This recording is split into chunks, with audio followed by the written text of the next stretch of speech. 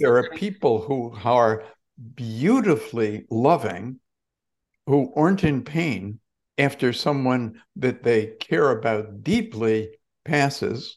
And I know there are people who had relationships where the predominant emotions were contempt and disgust and hatred, who grieve terribly for long periods of time. Um, I'm only suggesting there is absolutely no correlation between the amount of someone's pain and the amount that they did or do love. Hello, my love, and welcome to the Boldly Courageous podcast. My name is Melissa Martin. I am a business and embodiment coach and creator of the Boldly Courageous community. Just like you, I've walked through some dark seasons in life, and I know what it's like to start over again and write a new story. This podcast is here to activate you, to show you what's possible when you embody your power and walk with courage and fear in the pursuit of what sets your soul on fire.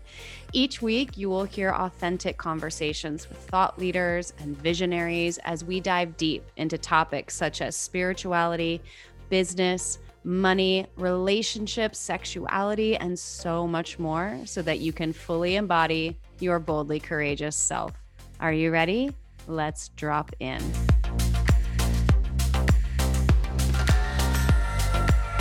Hey, real quick before we dive into the episode, I need to let you know about something really, really special to me. So, if you're anything like me and you've had this calling on your heart to start a podcast, but you have no idea where to start, I want to introduce you to the incredible team that I have worked with literally from day one of launching Boldly Courageous over at Podcast & Co. They have just released a self-paced course called Launch Your Fucking Podcast.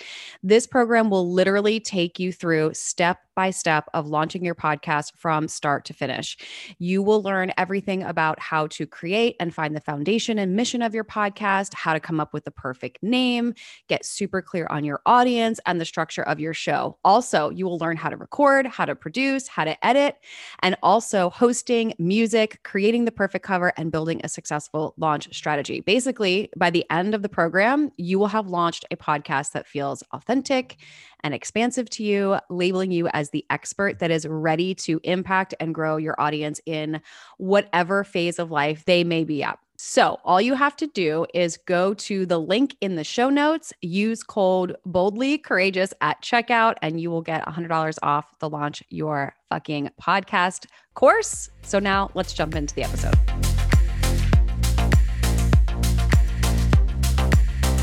Welcome back to the Boldly Courageous podcast. As always, I am so grateful that you are here with me today. And this is part 2 of my interview with Dr. John Connolly. He is the founder of Rapid Resolution Therapy. And in this conversation, we go much more deep into the topic of grief. And his new book, which is out, which is called Grief is Not Sacred, talks about how we do not have to be sad, be in grief in order to love someone and in order to honor their memory. And we talk a lot about how to navigate the experience of grief. We talk about how to support someone if they are experiencing grief and you are on the other side of that, and different resources available for you if you are someone who is currently experiencing or suffering from grief. And if you haven't yet, please go back and listen to part 1. John provides so many incredible and valuable resources that I think that you will love. John Connolly first founded the Institute for Survivors of Sexual Violence, a nonprofit 501c3 organization engaged in research and development of cutting-edge treatment for survivors of trauma.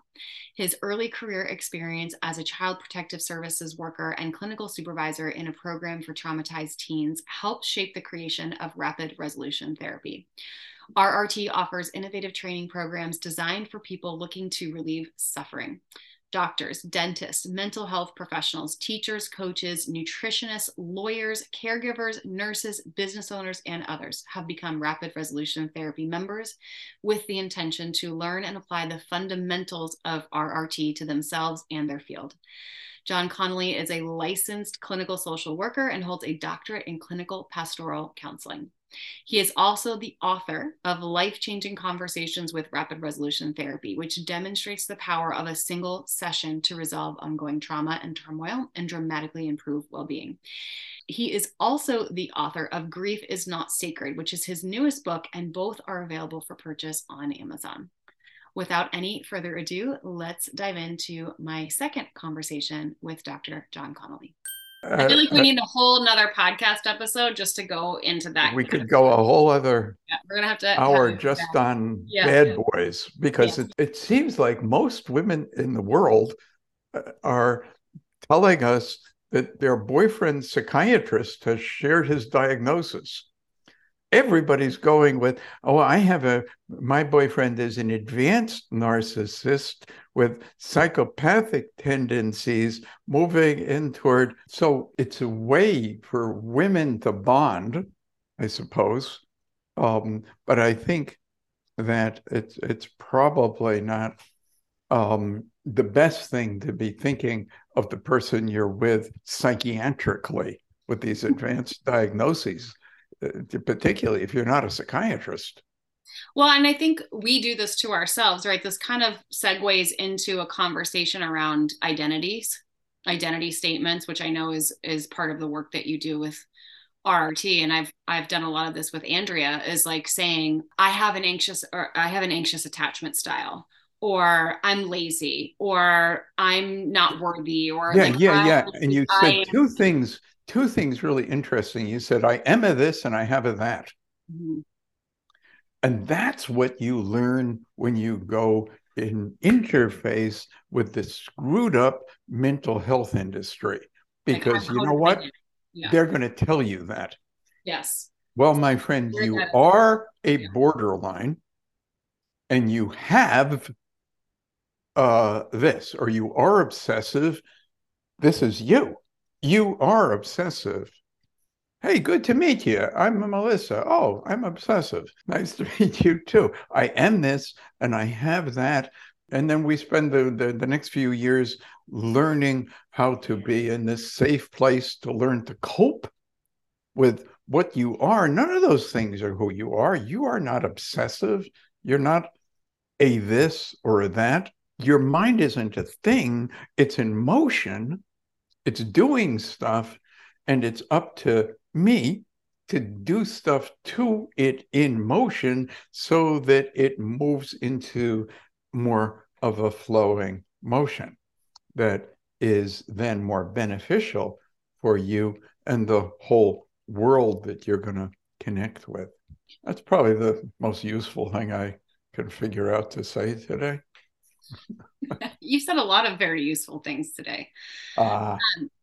I know Andrea and I were walking in the park one day. She was here visiting me in Atlanta. And for those that don't know, Andrea Crowder is a close friend of mine, and she's been a client of yours, both on the training side and learning RRT and also receiving RRT. I like that she calls herself and everything about it unruly. Yes. You can see why she and I would like each other. She declared that she was going to make you her best friend, and I think that's happening. And it's been so fun to watch her.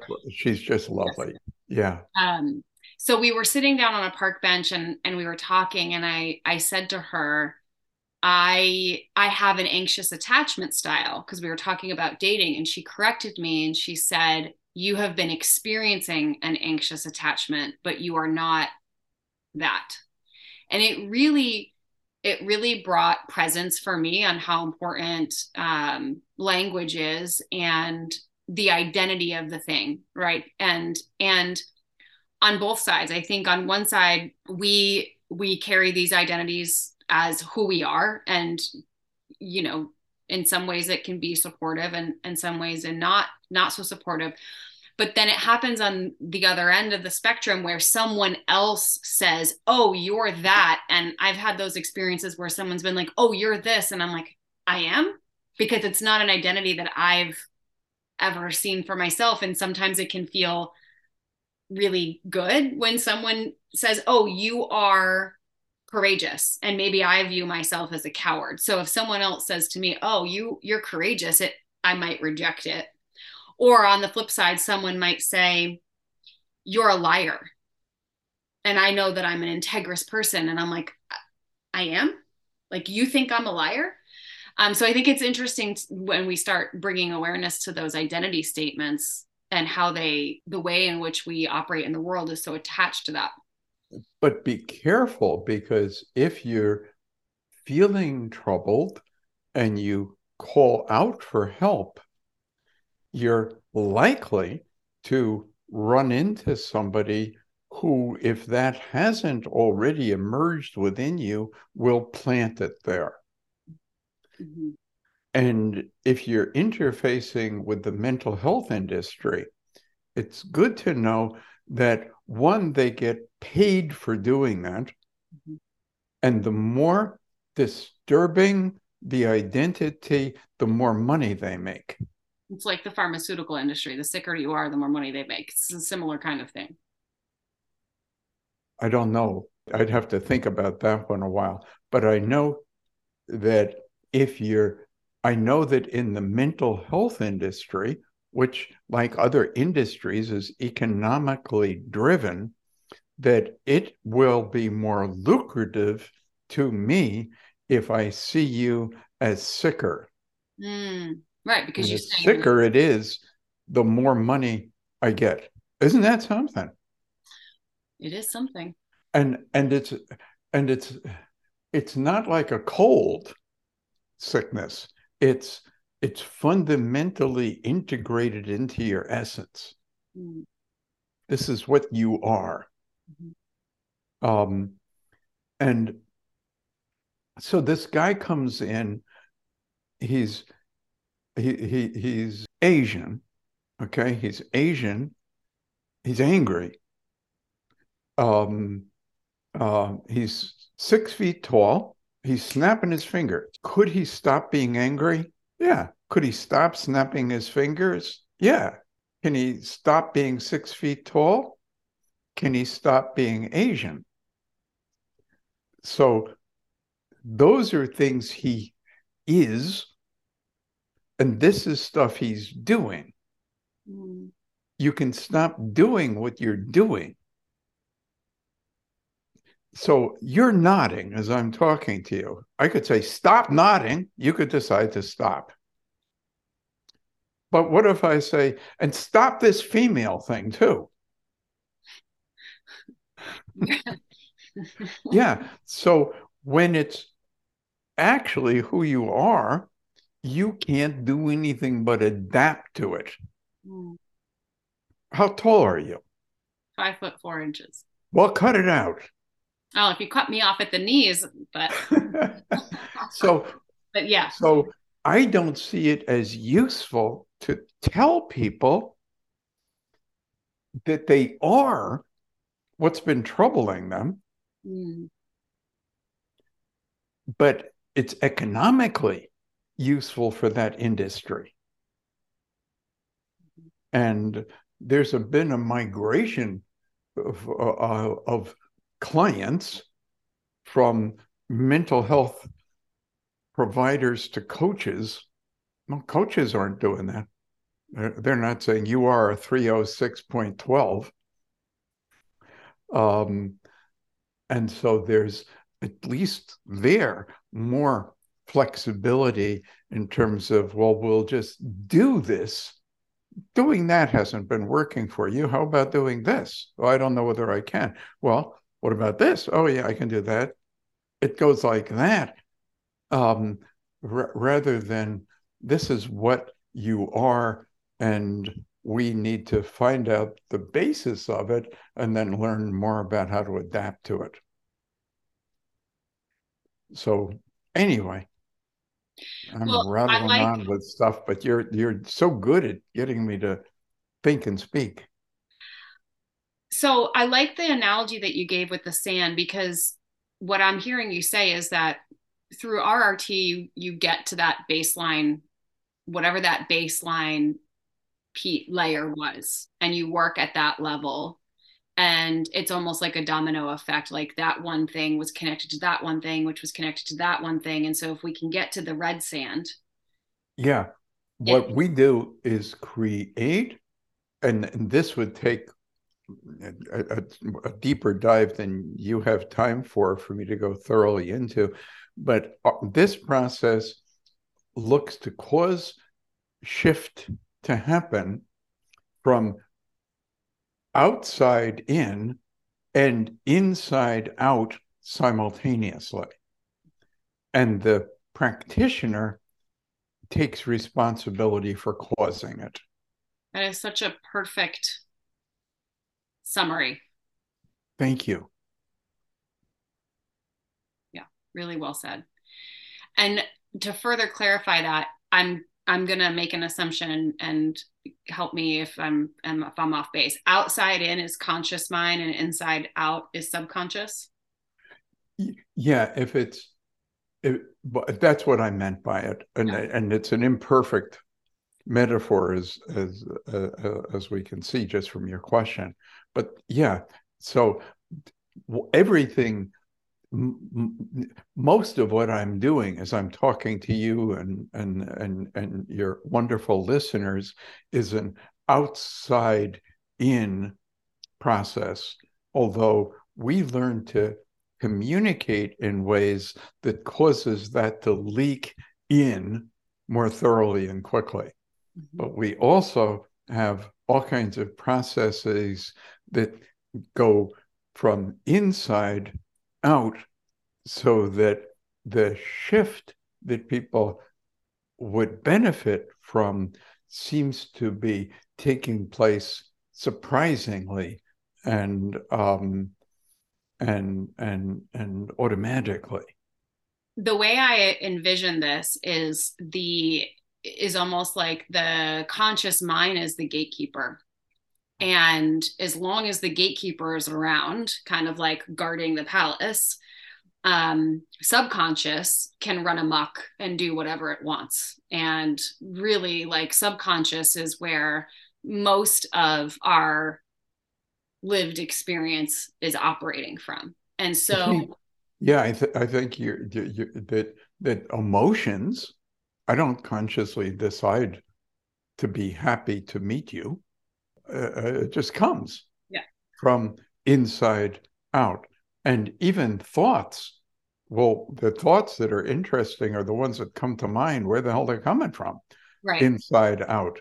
But we can approach it by, what I mean is, much of what I'm saying to you is, I think, somewhat logical. So there it's approaching conscious mind, which has access to logic. My unconscious doesn't have access to logic. Last night's dreams sure as hell weren't logical. I have the weirdest dreams, and I wake up sometimes laughing, being like I remember them. They're very vivid, and I laugh, and sometimes I don't laugh, but most of the times I'm laughing, being like, what is going on in my brain? This is very interesting. It's cool that you can have that recollection. Yeah, and it is interesting this is such a perfect example of how powerful our minds are, that I can wake up from a dream and be crying, like crying in my sleep, because my brain is having some sort of party that doesn't feel so pleasant, and I can wake up in the morning feeling the feelings of whatever was happening in my dream, even though it didn't happen in like the real world, right? I get it. I mean, I remember going up to my friend and saying, don't even talk to me. And she says, did I do something? Did you do something? Yes, you did something. When was this? Well, in my dream last night. Yes. Well, you're not really blaming me for that, are you? Well, don't think you're getting out of it just because of that. Yeah. I can remember, I mean, that's pretty crazy, right? But I can remember being pissed at you because of what you did Yeah. that you didn't even do. Yes, That, I had that experience when I was married. I would have my husband would do something, my ex-husband would do something in a dream, and I would wake up and it would take me a while to like not be upset about it, even though consciously I knew that it wasn't real. On a subconscious level, my body and my emotional experience was very much, it was very much real. absolutely. Yeah. Our minds are just so fascinating and so many different uh, interesting things to look into. I I'm feeling to mention that I wrote a couple of books that people might be interested in, and would that be okay? I would love for you to share your work. Yes. Um, so these are available on Amazon if people are interested. One is called Life-Changing Conversations, and what I'm suggesting in that book is somebody's life can be dramatically altered for the better in one meeting, having a conversation. And to show the possibility of doing that, what I've done is the conversations that changed people's lives are verbatim and then commented on to understand. The first story in that book is a young lady I met with who is having um, maybe five very violent seizures every day. She had to wear a helmet to not crack her head open, and when she walked, it was with a three-pronged cane. And she's 20 and beautiful gal, but that's pretty limiting stuff. Um, and it was a beautiful meeting, and she never again had another seizure. And then she went and did a TED Talk, um, and has 1.5 million viewers there. Um, so that book is Life-Changing Conversations. The second book that's been recently released is called Grief is Not Sacred. Um, and that's I guess, a controversial um, title, um, but it's approached in the same way, where you get to read like word for word how things were reprocessed so that people who had been experiencing what you would call pathological grief, grief that hasn't stopped for years and is filled with rage or guilt or things like that, can dissolve, and we can be free from it. I noticed that there was a lot of literature out there on grief, and that the theme that seemed to repeat is that it's really okay to not be okay if you're grieving. And Melissa, it's not okay with me for you to be not okay. Um, and it's not okay with me for people to not be okay, even if they're being affected by suicide of a loved one, or a murder, or a death of a child, or all those things that we tell people, well, you'll never get over the pain. You know what? It's absolutely okay to get over the pain. Grief is not a memorial. Your grief is not love. The person you're grieving doesn't like your misery. And people can get better. And that's a highly controversial thing, I'm afraid to say, but I think somebody better say it. because too many people are suffering. I've heard it said that suffering is a choice. Yeah. You can be experiencing pain, but choosing to stay in that pain and suffer is a choice. Well, if I was suffering and you told me I'd chosen it, I think it would enhance the suffering. Probably. I don't think I would say, oh, really? Cool. Now I'm going to choose ecstasy. Yeah. I just think I'd say, oh, geez. So one is I'm miserable. I don't know how to get my way out of it. And this bitch says it's my own fault. So that's how I'd respond to that. And that's how I think a whole lot of people would feel as a result of being said to. So I would disagree that suffering is a choice. And it's the kind of thing said by people who aren't suffering and are annoyed by people who are, many of whom live in the mental health world, the mental health industry. Grief has been such an interesting experience for me because my first real introduction that I have awareness of was when my sister passed away. She was 26 and I was just shy of my 21st birthday. And I was What's her name? Jennifer. Uh-huh. And we had grief counselors through hospice to kind of help us with the grief. And it was then that I was introduced to the stages of grief or stages of death and dying. But it was mostly the way that it was presented was grief through the experience of someone dying. And I learned through that it wasn't linear. You know, you wouldn't necessarily go through all the stages in order. One day you might feel one way and another day you might feel another. And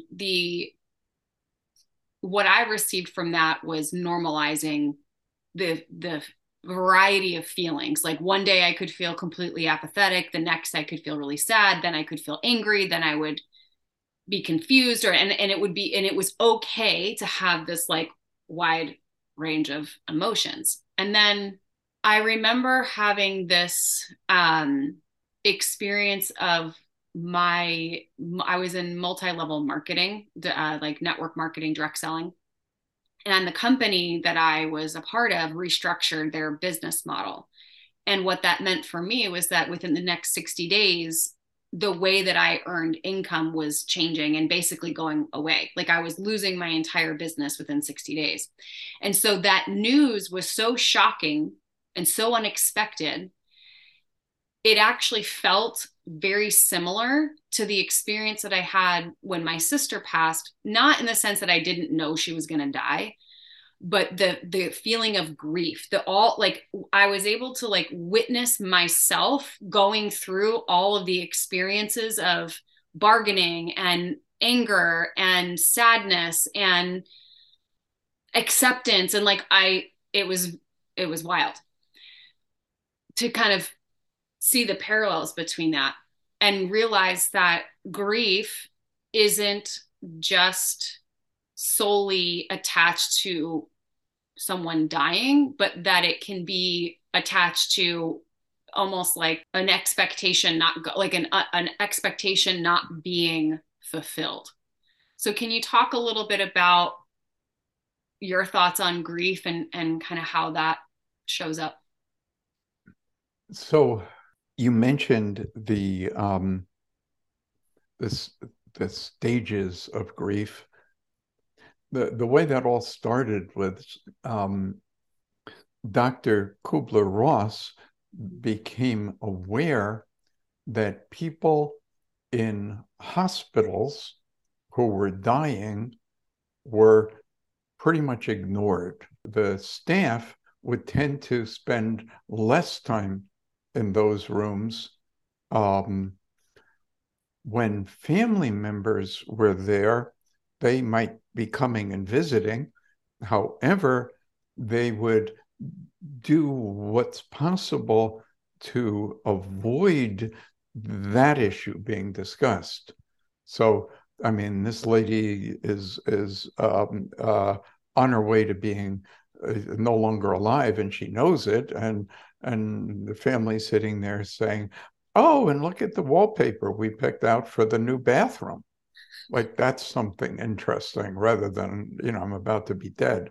Um, and and so she went in to talk to people who were dying about how that was working out for them, and got all kinds of negative attention for doing that, because um, physicians were feeling that's just totally wrong to have that conversation about that. Like And morally then as wrong. she had these conversations, she began to find that there were patterns. She could understand the process that people would go through when dying. Um, um, uh, Not if they just got shot in the head, but if it's a dying that takes a period of time to go through. And then the same states were later applied to something different from what she got interested in discovering, which was going on within the person who was facing their death. And now the same thing was applied, I don't think as artfully, to what people were experiencing in a grieving process. And yes, all of what you were taught there, and I'm sure with the best of intention, was and was effective in causing you to not feel your pain was so weird. And you mentioned, they normalized it for me. Well, that was the best they knew how to do. They didn't know how to do any better, so they did that. But I'll tell you, if somebody's experiencing pain, if I'm experiencing pain, I don't want to find the physician who will help to normalize it for me. Yeah. And society seems to have stagnated with that. The solution is normalize it and tell people it's all right that they feel crappy. Yeah, like it would be considered in poor taste or inconsiderate Or if just or denial, right? if Or your all of if those. your partner just died and you're happy, not happy that they're dead, but like you can But happy, move right? on quickly or experience happiness or experience joy, like it's considered I, taboo. I believe, Melissa, that people who are training with me and the whole process that I'm um, teaching can do a whole lot more for people that are dealing with grief than tell them that it's normal. Yeah, I mean, if you go to the doc because you have shooting pain through your shoulder, do you really want to hear, yes, I understand that's very normal? No, You'll probably have it I want for the to. I rest of want your to. life. So I'd rather destroy the suffering. I don't think that's I don't think that suffering is a important natural thing that people need to go through when people they love pass. So I had this question from someone on my social media, which goes along with exactly what you're saying, which is how do I want to know more about accepting the hurt instead of fighting not to feel it. And I think this kind of goes back to what we were talking about before, like, oh, you have to I feel it. wouldn't be who to see for that. I don't have any desire to help people accept their suffering. So you don't have to accept it, is what you're saying. I would have an interest in causing the suffering to end. Right. So it's not I'm either going to accept it or I'm going to ignore it. I'm actually, what you're saying is no, let's consider a third option of Which is end actually it. end it. And Yeah. I love that because I think that kind of really does summarize a lot of what we were talking about is I think most people think in a two-track system. Either I live with it and I accept that it's here, or I pretend it doesn't exist and I ignore it, but I can't really ignore it because it's still there and it's still causing me pain. And every time I get like a glimpse of it and then I ignore it. I get a glimpse of it, I ignore it. So like Yeah. I feel Both like a lot. solutions suck. Yes, right. And you're And who saying wants to pick that? Do you want me to shoot you in the knee or the other knee? And this is a lot of like what these mainstream modalities teach is like, oh, well, let's just accept that it's here and let's learn how to live with it and let's learn how to be friends with it and let's be friends with our fear and let's be friends with our depression and let's identify with it. And so it's, yeah, you either accept that it's here and learn how to live with it, or you completely ignore it, which doesn't do you any good. And what you're offering is, why don't we actually clear it and be done with it? Yes, exactly. It said better than I could. And rather, yeah. So there are all kinds of things you can read and people you can go to who will tell you it's okay and natural for you to suffer, and that it's a statement of your love. Mm. Like But it's like I the know martyrs. there are people who are beautifully loving, who aren't in pain after someone that they care about deeply passes.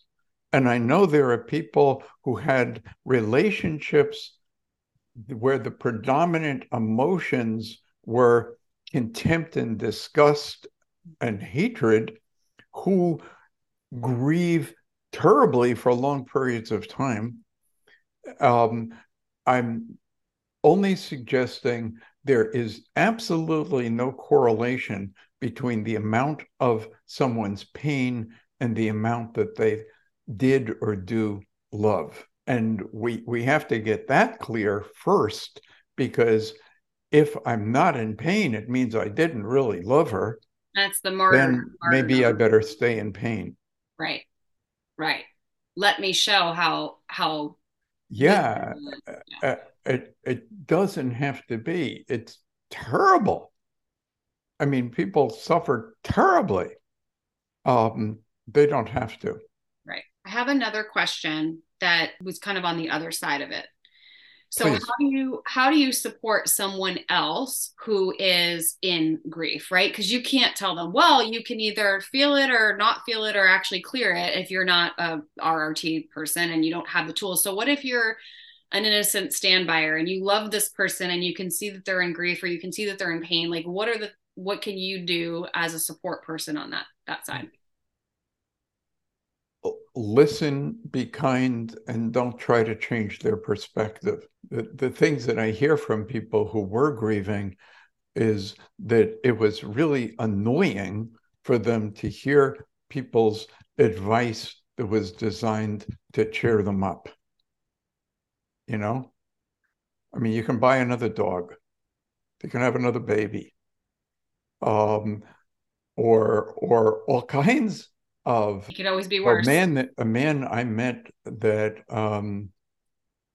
really suffered with this. His daughter, who was I think 9 or 10, was run over by somebody who was a teen who was all drugged up, and she was killed, and he was very religious, and he went to that community for support, and they said, well, you know, you can't understand things from where God is, and God took her because he wanted her. And this guy said, oh, yeah, well, then fuck him. And this whole community that was sustaining him all of a sudden was no longer a community, because they didn't want somebody in there who was saying bad things about God. Um, and so there was just this. Well, I'm realizing I went far away from what do you say to somebody to comfort them. That I'm saying that didn't work, and a whole lot of the things that would occur to us to say to comfort people don't work. We have a process that does work and has worked over and over again. But if you're a friend or a family member of somebody who's hurting in that way, what can you do? You can be somebody who listens with an interest in understanding because that provides connection, and connection in and of itself can begin to clear away pain. So you're better off just listening, nodding, asking for more, showing that person is being understood, than you are coming up with a slogan that's designed to ease other people's suffering. You went through suffering with your sister. I bet you could tell me 15 slogans that were shared with you that weren't any great joy to hear. Meant well, absolutely, but you could put a little book out, Melissa, on stupid things to say to people when someone they love dies. that that could be the title of your next book. Well, people are good enough at that. So there are a lot of people that listen to this podcast that are coaches, they run businesses, they're mothers, they're partners, and I know would greatly benefit from either participating in some of the resources that you offer for those that are seeking happiness and joy, and then also would benefit from the trainings that you do from a practitioner standpoint. So I would love if you would share some of the different ways in which you support people and how they can connect with you and learn more about those ways that you support. Thank you so much for the opportunity to do that, Melissa. The wading pool, the place that somebody could perhaps stick their toe in and get just a taste of it. Every Monday evening, 7 p.m. Eastern time, I do a program called Solutions. And you go to our website, which is rapidresolutiontherapy.com, to register for that. And that's a Zoom meeting. And there are people from all over the world, and it's free, and you can come as much as you want. And what you'll see is what happens with just a shallow touch. Because last Monday, I think there were 12 people that I talked with. So in a 2.5 hour meeting, that nobody's getting a whole lot of time. But we are hearing from people are raising their hands and saying, well, I wanted to let you know, when you and I talked 2 weeks ago, all of these things have happened that have been beneficial since. So thank you. That's just wonderful. There are people who I've trained to a very high level. They're just lovely, and they're very skilled, and we call them specialists. After they've gone through many, many, many trainings and been tested. And those folks are available to sit one-on-one and make significant differences happen frequently, very quickly. I still see people, some people privately. We have lots of classes and courses for people who are in our membership, and the classes are attended by people. My goal for everything I'm doing is, if you're taking a course with me, is one, to get it to be that your own mind is working in a much better way for you, and two, to get it to be that you begin to know what to say and do for others that are suffering.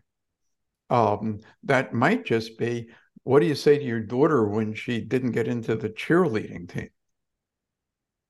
Or something we might consider more devastating. And then there are a whole group of people who are studying this more and more and more, because they're looking to not only assist people, but have it be their career, so they can have the satisfaction of making a difference and being very well compensated for doing that. So there are all different levels to get involved.